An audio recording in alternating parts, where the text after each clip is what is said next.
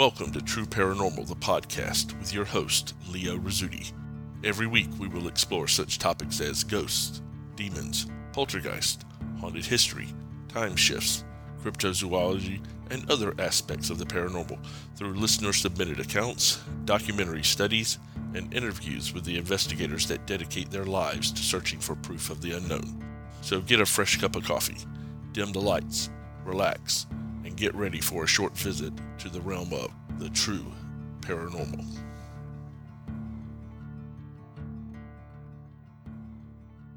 Hey guys, Leo Rizzuti here. Welcome to another episode of True Paranormal, the podcast.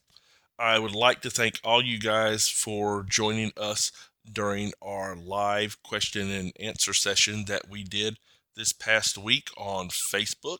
It was a lot of fun for me, and we had a few hundred people who stopped by and checked it out, so we were glad to get that kind of response, and hopefully we answered a lot of the questions that you guys had in mind. So, and we're going to keep doing things like that every once in a while. We're not going to make too much of a habit of it, but every once in a while we're going to try to do something like that since we did have a good response from it. And if you guys would have suggestions for things we could do on our live feeds, then just shoot us a message or shoot us a comment on one of our posts, and we'd be glad to take that into account. Also, I would be remiss if I did not wish a happy Father's Day to all the dads out there. As a father myself, I think it's a great blessing to have children and be able to pass weirdness onto them, which is basically what a father does most of the time. I know that I would not be anywhere if it were not for the dads out there in my life, both my physical dad and the father figures that surrounded me whenever I was growing up. So thank you and love you to all the dads out there. You guys are absolutely awesome. Well, we have a lot of listener stories this week, and we're going to get to a few of them, so let's go ahead and jump right in. Okay, our first story of the evening comes to us from Italy, and it is sent to us by Eugenia and Falcone, and they have titled it, Our Family Ghost Stories. Okay, guys, let's see what you sent to us. These are some real ghost stories from us and our family. These are all real and unaltered and happened to us while we were living in Italy. I was at my grandmother's house. My sister was out, and so was my mom. My grandmother was sleeping. I was in about 5th grade at the time. You see, a few years before, my other grandmother had passed away. I was reading on the couch in the living room when it suddenly started to rain. I noticed that the window over my backyard was open and rain was gushing in, so I headed over to close it. Suddenly, outside of the window, I saw a completely transparent, pale old lady waving at me. We stood there staring at each other for a few seconds when I suddenly came to my senses and shut the window. Later, thinking back, I connected the spirit to my dead grandmother. I am sure it was her, and if I had known it before, I wouldn't have run away like that. Before she died, our grandmother lived for a long period of her life in this big house in Cerreto, Tuscany, Italy. This house was her husband's family house and was very old. Generations after generations of our family lived there. That was not all. In the village, it was said that many years before, during the Renaissance, our ancestor Isabella de Medici was married to her husband, who also had a lover. He didn't pay attention to his wife, and she ended up falling in love with her husband's friend. They started having an affair when her husband found out. He tricked Isabella by making her believe that he wanted to make love to her. They were in her room, and with the excuse of hugging her, he put a rope around her neck. He then yelled out to his friend who was waiting in the room upstairs, which, by the way, was her lover, to pull the rope. Isabella was strangled by her lover, who had no idea that he was killing her, because her husband told him that he simply wanted to play a joke. From that day on, the village people believed Isabella's ghost was still in the house, and that it was because her body was never found or buried. My grandmother and her family knew that the ghost was there because my grandmother used to tell us all these kind of stories about Isabella's ghost. She told us that during the night they would hear laughing in the dark corridors, and that the ghost had fun by turning the lights on and off and other kinds of things. The only person that didn't believe the ghost was there was our father's nurse. She changed her mind one night when she went into the small private church in the house, and while she was praying, she saw this pale female figure, which she recognized as Isabella de Medici. The ghost was approaching her with her hand forward and whispering, "Help me, please. Find my body. Free me. Bury me." The nurse ran out screaming and told the story to our grandmother. Our grandmother wasn't surprised, having witnessed the ghost before. Our grandmother always said that Isabella did that appearance in front of the nurse simply to make her believe that she really existed. The ghost didn't like being ignored. After some years, our family lost a lot of money, and the house was sold to the community and was turned into a museum. The rope used to strangle Isabella was still attached to the ceiling until recently. Our dad and us went back to visit the museum, and our dad claimed that Isabella probably left the house after the family did, because it was turned into a museum and the ghost lost her peace. Once, when I was little, our parents were going out for dinner. I don't know why, but I started crying and begging them not to go. It was really weird since I was never fussy when they had to go out. I was in my parents' bed beneath the sheets, and they were trying to make me stop crying, and when they saw that being nice didn't work, my dad simply threatened me not to give me my babysitter's french fries for dinner if I didn't stop. I said I didn't care, and it was really unusual because I would do anything for french fries since it was my favorite food. My brother was in the other room with the babysitter, and in the end, my parents left, giving up trying to console me. While they were leaving the room and I was screaming, I suddenly felt something cold grab onto my foot. I suddenly stopped crying and kicked, and the thing let go of me. I tossed the covers away and examined the bed, on top and underneath. I found nothing. I didn't cry again that whole night. I wasn't scared, I was only disconcerted. But after some years, and after learning my family's ghost stories, I didn't really get bothered a lot about it. I even started thinking that maybe it was a supernatural way of simply making me stop crying. And if that was the intention, it worked.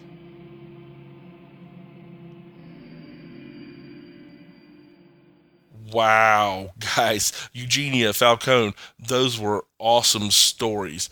And it always is impressive to me about the history of the older houses in Europe, those places where you've got hundreds and hundreds of years of history. In America, here, we're used to an old house being a couple of hundred years old at most. And there you're talking about Renaissance figures, which is going back 500 and almost 600 years in some cases, which is incredible. If you think about the history within those walls, and depending on how you think hauntings occur, whether it's spirits or whether it is etchings in the space-time continuum or whatever, there has got to be a lot of activity packed into those kinds of places. The very fact that you have the folklore surrounding Isabella and her death simply speaks to the fact that in Europe, a lot of times these hauntings are not considered spooky or spectacular. They are simply what they are, and they're part of the fabric of life there, and they're part of the atmosphere. And almost every house that you run into has a home ghost or a spirit attached to it. It is undoubtedly a different kind of situation than what we here in the United States are used to, and it would be fascinating to go over there and do some investigations just to see the difference in the haunting activity. At any rate, guys, thank you very much for sharing your stories. That was awesome. Our next story of the evening comes to us from Hilda, and she has titled it Under the Bed. Okay, Hilda, let's see what you have for us with Under the Bed. After immigrating to Canada from Germany, I rented a room. I forgot the address, but it was in the vicinity of St. Clair and Kiel, and a bit east from there. After living for a very short time in this room, I came home one night really tired. Just as I went to bed, the moment I turned off the light, I heard all the books and magazines that were on top of a small bookshelf falling over and sliding down onto the floor. The sound could not have been mistaken for anything else. Lying in bed in the darkness, the following thoughts went through my mind. Should I get up to pick up everything and straighten out the bookshelf now, or should I do it in the morning before going to work? As tired as I was, I decided to do it now, because in the mornings I was always in a hurry to get out to be at work on time. As I turned on the light and looked at the bookshelf, I could hardly believe my eyes. There was not one book or magazine out of place. I pondered what I could have heard. Finally, I put it down to any strange noise that I simply misinterpreted. Wanting to go to sleep, I turned off the light again. All of a sudden, there was a noise as if someone had jumped from the window down right in front of my bed. My heart almost stopped. I knew the window was locked. I jumped, pulled the chain on the light, which was mounted on the wall above the headboard. Again, everything appeared normal. My heart was still racing. I lied there for a while before I turned the light off again. Then I heard the scariest sound of all. It sounded as if someone had shuffled from under my bed from one side to the other. I was lying there frozen, afraid to move and afraid to breathe, my heart almost jumping out of my throat. I realized that I had to take a breath. As I did, I jumped, pulled the chain on the light. Again, no more noise. Now I wondered if there was really something under my bed. It took a while to build up my courage to get out of my bed and check underneath. There was nothing. I decided to check every corner of my room, the closet, the shelves, everything. After establishing the fact that there was absolutely no physical signs of any kind which I could connect with the sounds, I became very curious. I went to bed that night with the lights on. For the next few days, I started experimenting. I was determined to find out what this was all about. I found out that whenever the light was off and the room was in darkness, the sounds would appear. With the lights on, there was silence. I felt that I wanted to talk with someone about these occurrences, but being afraid that they might think I had gone crazy, I just kept quiet. I hung in for 2 more weeks when I noticed that I was continually having a very uneasy feeling. Finally, I talked with one of my coworkers about it. I asked her, "Please don't laugh or tell me that I'm crazy for what I'm about to tell you." She promised and kept her promise, but she was extremely shocked as she listened. She said that something very bad must have happened in that room, and that some of those spirits could be very dangerous. I didn't really want to believe it, but she made me promise that I would do what she suggested to find out if they were dangerous spirits or not. She went to her church in her lunch hour to get a small bottle of holy water, instructing me to sprinkle the holy water into the 3 areas where the noises came from, and then turn the lights off and go to bed. She said that if there was silence when it was dark, that was proof that the spirits were evil and were fleeing from the holy water. And if it happened, I should move out of that room as fast as possible. This is exactly what happened, and that is exactly what I did. Whoa, Hilda, that's a very creepy story. I'm not 100% certain about the trial and error that your friend's advice gave you, but hey, if it got you out of a situation that you were not comfortable with, it definitely was worthwhile. I'm not 100% certain that what you had going on there was evil spirits, but at any rate, whatever the test was, it seemed like it worked out for you, and you did get out of a situation that was probably not going to be the best one for you. At any rate, I do appreciate you sending your stories to us. That was absolutely amazing. Our next story comes to us from Taylor, and Taylor has titled it Apparition. Okay, Taylor, let's get into your story. For as long as I can remember, I have always experienced strange occurrences that surrounded my mother and grandmother's home. My first experience happened when I was about 13 or 14 years old. While waking up from sleep one night, I turned to look at my bedroom doorway and saw an extremely tall man standing there staring at me. He was thin, with very long black hair that seemed to reach his lower back. His face, which was also very pale, had a look of sadness. Now, for some reason, I wasn't scared at this sight, but upon waking, I couldn't control the tremors my body felt as I realized what I had just seen during the night. After that incident, I could no longer enter my own bedroom without feeling such negative energy. It often felt as though someone was choking me, and other times that I had a ball in my throat from feeling so sad. As soon as I would enter the room, I would immediately start bawling for no apparent reason, and even if I didn't want to, I still would. I had no control over the tears that rolled down my cheeks. For about a week this went on, until my grandmother called in someone to bless the whole house with more of a concentration within my room. This stopped the fear of entering my bedroom and the uncontrollable crying, but it never really felt the same afterwards, hence my decision to make a bedroom for myself downstairs in the basement. After moving downstairs, there seemed to be more occurrences, but none that had instilled as much fear as the incident mentioned above.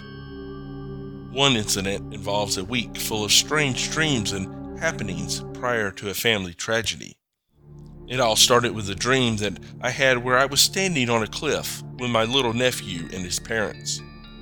My nephew fell over this cliff, and while everyone was screaming and crying, they were unable to help, as they seemed to be frozen. I, in this dream, jumped over the edge and was able to grab a hold of my nephew midair.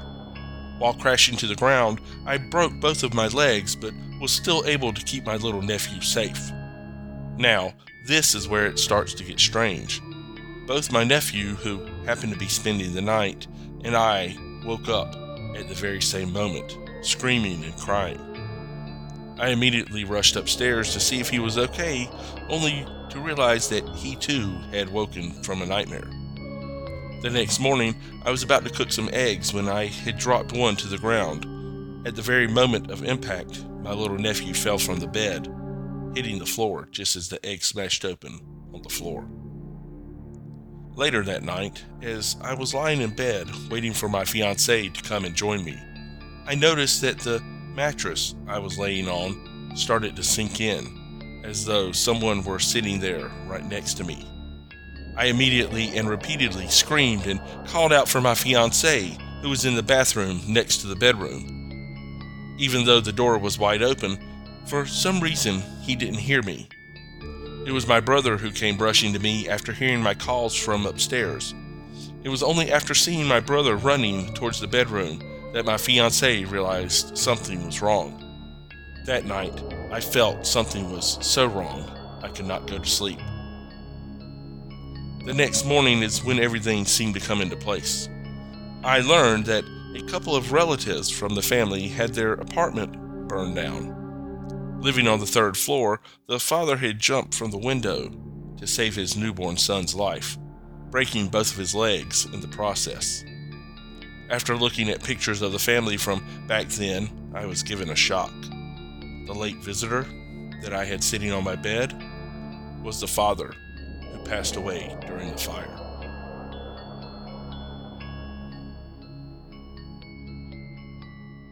Whoa, Taylor, that's a really that's a creepy story. I actually got goosebumps that last little bit reading it. That is some wild stuff. Whew. Um, that I don't really have any real comment for that, other than that's just a really creepy story that you would have a dream where you experience pretty much what your family member had experienced, and that you would see their ghost in your bedroom. That's all just very weird stuff. I really appreciate you sending that story. That was a creep fest right there. I will say, Taylor, that there are a lot of instances where if tragedy happens inside of a house, the emotions involved with that tragedy are often imprinted onto that space and can filter into the emotions that you feel. And especially if you're a little bit sensitive, which you might be. I know folks who are empathic and can feel emotions in dealing with hauntings, and there are times where they are overwhelmed with sadness, and that is exactly what it sounds like you were experiencing there. Thank you very much, Taylor, for sending that. Our last story of the evening comes to us from Michael, and he has titled it Basement Demon. Okay, Michael, let's see what you sent us.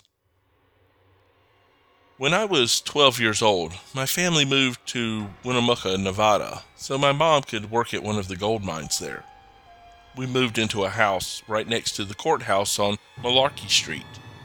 We lived there for close on to a year, and these are only some of the strange occurrences there. The whole house had an eerie feeling to it, but we just passed it off as if it was the house was just really old. Amid the sounds of traffic and the neighbors fighting next door, the house was quiet, as if no one was there at all. My sister's room was the darkest of all. Even in the middle of the day, her room had the presence of an early evening darkness. I began to notice at nighttime the sound of footsteps through the house, going from the front door to the back. Oftentimes I was home alone. Lying on the floor, I remember vividly, several times, distinctly having the feeling of being tripped over, yet no one would be there. Our basement was a whole other story. This is where our laundry was done. At nighttime, no one would enter the basement alone. I would only go maybe 5 or 6 steps down and become paralyzed with fear. I didn't know if I should turn and run or just stand there and face what I feared would be a pack of demons. I say demons because one such instance I went to change the laundry over and I heard a scratching sound coming from one of the corners. I turned to look, thinking it was a mouse, and saw the front half of a dark figure crawling across the floor. I ran upstairs, screaming in terror. A few months later, I began to notice the paint on the walls was fading and a faint reddish color would appear under the white paint. I couldn't necessarily make out any words, but some symbols were there. The television also would turn on and off on its own. When it turned on, it would turn on at full volume and nothing but static. Not too unusual on the face of it, but at the time we had full cable, and there was no possibility for a station to come in with nothing but static. The worst was what the house did to my family. My mom became mean and cruel, always angry and becoming increasingly violent. I myself would often plot to kill my sister and brother. When we finally moved out, all that was gone. Suddenly, we became a loving family once again. It was like it had never happened. As bizarre as it may sound, these encounters are true and still burn in my memory. I truly believe it would take a brave soul to enter that house. Wow, Michael, that is a really, really cool story. And I say cool simply because I didn't live through it. I have been in homes that have had demon infestations, and I can tell you that one of the surest signs of a negative entity is the fact that it does seem to turn the personalities of family members there. Sometimes it's just stress, and it could be that, but more often than not, you'll find that the very personalities of folks seem to make a transformation, and never for the better. And oftentimes that completely changes once you get out of that environment. Folks that were fighting with each other or threatening violence with each other suddenly become very loving and compassionate towards each other when they move out. And I'm not sure if that's a rubber band effect or what, but it's often the case. It does sound like you had some really bad things happening there, and it's a good thing that you got out when you did. As far as your basement goes, certainly it sounds like you had some activity there, but I would precaution folks that with basements especially, and I only say this because I used to do home repair on the side and as a mainline business.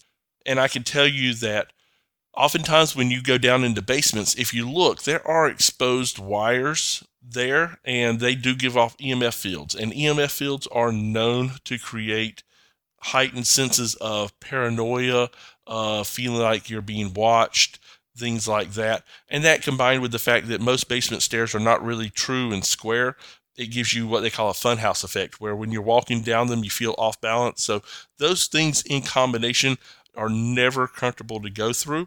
So if you are doing an investigation or you feel like you have activity in your house, and especially if it's centered in basements or crawl spaces or even attics, check around for wiring, because that's one of the first things doing an investigation that we tend to look for is exposed wiring. A lot of times you won't see it, and that's whenever you know you probably have something, but it's definitely a good thing to check beforehand. Now, that will not cause you to see shadow beings or things crawling at you, which sounds like Michael had some definite activity there. But at any rate, I am glad that you guys got out of that house. It does not sound like it was a good situation for anybody living there. And I do thank you, Michael, for sharing your story with us. Well, guys, that is going to do it for this week's episode of True Paranormal, the podcast. I would like to thank Eugenia and Falcone and Hilda and Taylor and Michael, everybody, for sending all of your stories in. You guys are absolute rock stars. And as always, if you would like to be a rock star and have your experience shared on our broadcast, simply email it to us at trueparanormalpodcast@gmail.com. That's trueparanormalpodcast@gmail.com. Also, check us out on Facebook at True Paranormal-the podcast, and hit that like button, and be sure to send us a message or send us an email from that if you want to share your story with us through that format. Additionally, be sure to check out the videos and the articles that we have on our Facebook page. There's a lot of good information there. Also, if you are on Twitter, be sure to follow us on Twitter. We're trying to get on more and more platforms so that we have more access to you guys, and so that you guys have more access to us. So we are now on Twitter. We're also on iTunes. So if you listen to us on iTunes, be sure to give us a rating and a review, and subscribe, and check out, again, a lot of our archived episodes there. In the meantime, this is Leo Rizzuti. This has been True Paranormal, the podcast. I would like to thank you guys for joining us this week and every week, and be sure to join us again next week for another episode of True Paranormal, the podcast.